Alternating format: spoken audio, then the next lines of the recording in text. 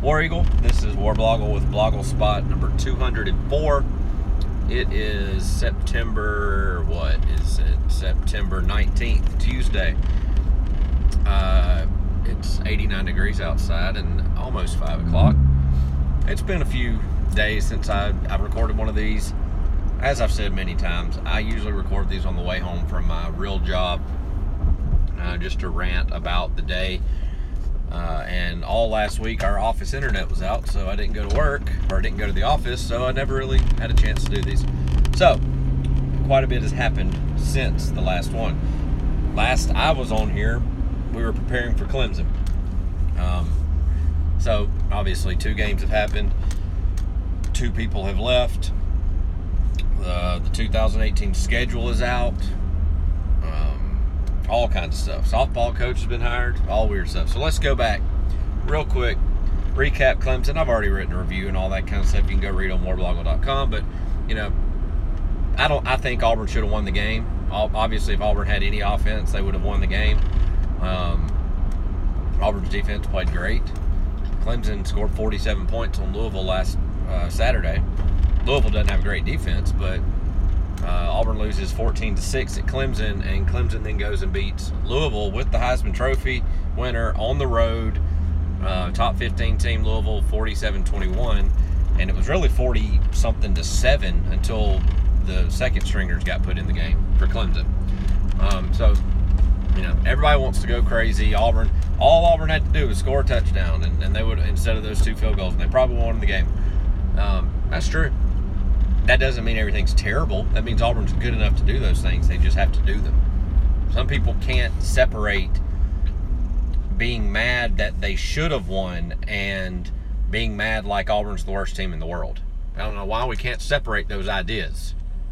I know it's frustrating to almost win a game or should have won a game against the top team. Everybody else is saying they're the best team in the world now because they beat Louisville that bad. Well, Auburn was 8 points behind them, and with any offensive pulse, they would have won. So you got to think Auburn's going to get better on offense. They did this week, regardless of the fumbles and regardless of who they were playing. They got better. They did better things. It wasn't just like the opponent was bad. Jarrett Stidham threw the ball well, threw the ball quicker than he had been after the first quarter or so. The defense still played well. They like the 2 scoring drives against Mercer were after fumbles or were short fields for whatever reason. So again, going back to Clemson, there is a difference than awful and should have won. They both make you mad, but they're not the same thing. But anyway, so after Clemson,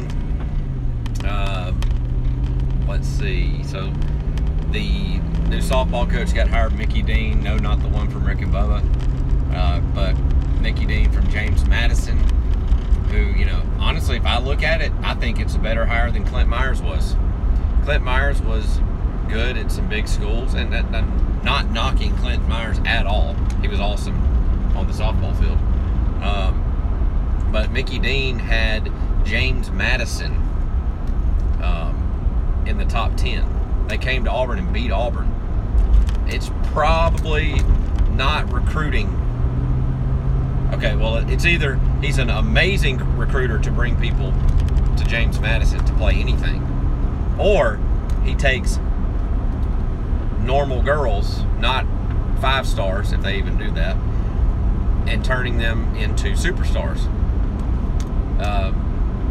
That says a lot. Either way, he's either good enough to recruit awesome people to a small school that has no athletic history other than beating Virginia Tech in football like 10 years ago, 9 years ago. I remember it was on my beautiful blog and our first anniversary, I believe, maybe our second.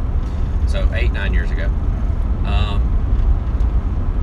So he can either do that or he can turn normal girls that can play softball into a top 10 team. So that takes a lot more than just, being the coach of all stars, I'd say. Either way, great hire. He said he wants to strike everybody out. He's already beaten Auburn before when Auburn was awesome. And I think it was the World Series year. he came here and I think it went 1-2 or 1-1, 1 of 2. So I don't know if that takes any of the pressure off of the softball situation. I think it should. Softball situation's done. Whatever that means to Jay Jacobs and your hatred for Jay Jacobs, that has nothing to do with what the softball team is going to be next year. So I think it's a very positive thing for the softball program that he's here. So then we played Mercer this past weekend. Probably one of the hottest games I've ever been to, mainly because there was literally zero cloud cover where we were sitting, except for halftime. And it was just beaten down the entire time. And it was an SEC alternate game, which should not have many commercials. It should be like a pay-per-view game. But, it was the worst flowing game I've ever been to. I know it's not their fault that they got hurt, but injuries, penalties, commercials, reviews, just the way it happened. And I know it's because it was hot, and I know it's because Auburn wasn't blowing them out because they should, but it was just terrible sitting up there. Like, just unbearable at times. But as far as the game, as I said, Jarrett Stidham did hold on the ball a tad, and I wrote this in the review today. We've now got to the dumb point of the fan base where as soon as the ball touches his hands, the entire crowd yells, "Throw the ball." Just like when a coach is running the clock out at the end of the game, he wants to gets down to 2 seconds so he can call timeout, kick a field goal. When it's 2 seconds, people are screaming their head off, call timeout. Like, you don't think he knows to throw the ball? You don't think that coach knows to call timeout? I mean, maybe when it's almost a delay game, maybe yell something just because. But, whatever. So after the first quarter, he started throwing it around a little bit better. Maybe waiting still a little too long until they're wide open. But, I said this last week on wherever, Twitter or something. He's got to throw the ball and know that his receivers are more athletic than the defense, and they're going to go get the ball. I know he doesn't want to throw a pick, especially in a game that turnovers kept Mercer in it. He doesn't want to throw another one, or doesn't want to, if they were up 4 touchdowns, he'd probably start slinging a little bit more. He's got to get to that point. He's still basically a freshman in terms of football experience. This is only like his 6th game where he's actually really had some meaningful playing time. But anyway, that's the fumbles and the one interception, which probably still should have been caught by Nate Craig Myers, or at least pulled out of the guy's hand. That's the only reason the game was close. People were still wanting to go, I can tell Gus is calling them plays. A, who cares if he is? I'll still go back to that point. B, no, he wasn't. C, fumbles are not play calls. The offense moved the ball. They had 515 yards, 510 at the end of the game because they took 2 kneel downs to end the game. 515 yards. Without fumbles, they probably would have had 600. But 3 fumbles in the red zone, that's moving the ball to the point of where you need to be. And then 1 play, you should punch it in. 1 fumble was Cameron Petway just juking back to the left, and his arm hit one of his offensive linemen in their back, and the ball just fell out. Others were just strip fumbles from the wide receivers, just not holding to the ball too long, or not holding on the ball hard enough, strong enough, whatever.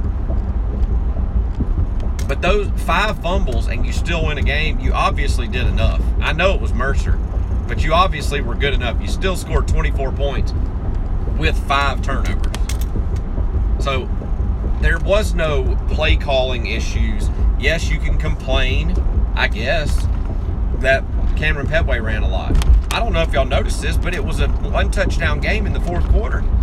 Are we worried about putting in our backups at that point? He obviously was okay with it. He could handle it. After the game, he said he enjoyed it. He wasn't running that much anyway. He wasn't getting tired. He was running it up the middle for 3 yards. Offensive line has to block better than that. But, a little side note. I feel like when Auburn plays these little teams like this, the teams that run offenses like Auburn, like a team like Mercer's not going to run wishbone, or not wishbone, they're not going to, pound it up the middle. It's not going to be I formation, pro style. They just don't do that because they use the offense to sort of get around their inefficiencies and talent. The spread offense, or, just that style of offense. So these small teams come and play Auburn, and Auburn's kind of running the same offense they are, but with better players. But they know how to stop it. They know the intricacies. They practice against it all the time.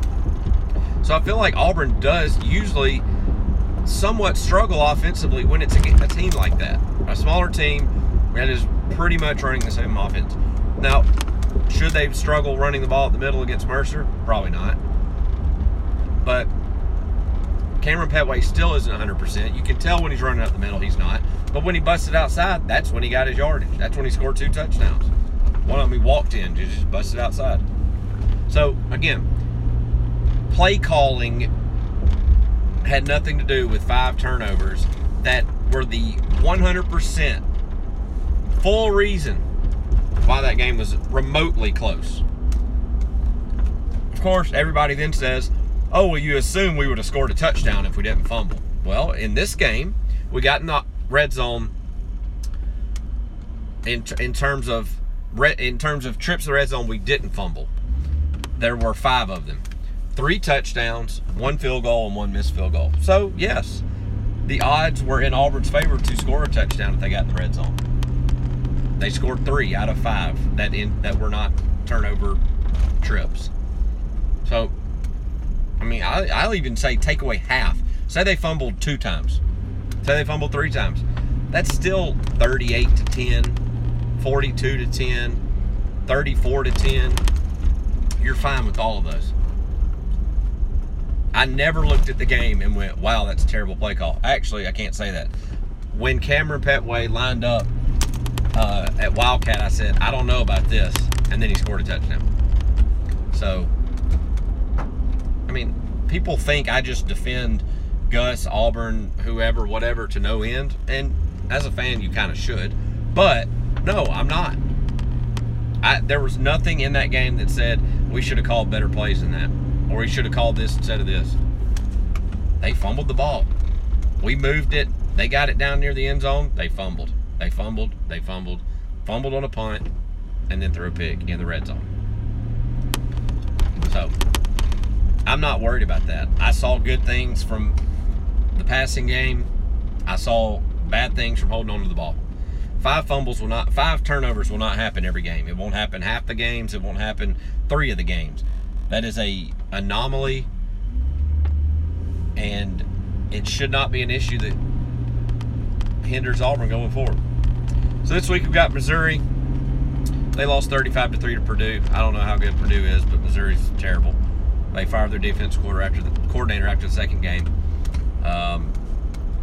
They gave up 42 or 3 points to Missouri State, who then Missouri State scored 0 points the next week against some terrible team. I can't remember, Kent State or somebody like that. So, if Auburn can just play a little defense and score probably 2 touchdowns, that might be all it needs. Really, I'd like them to go out there and just blow them out, but I don't think they're very high on their team right now. The stadium will probably be less than half full. So, Auburn just needs to go up there, not let dumb road things happen. And the way they played at Clemson, they didn't make, dumb road-type mistakes. They didn't. No fumbles, no interceptions. I don't think they might have had 1 false start. So, Clemson is much tougher place to play than Missouri. So, I'm not worried about the normal road woes. That's just because I hate Missouri and want them out of the SEC, but whatever. All right, well, that's it. It's good to be back. I'll probably do another one of these tomorrow. BlogleSpot 204. Done.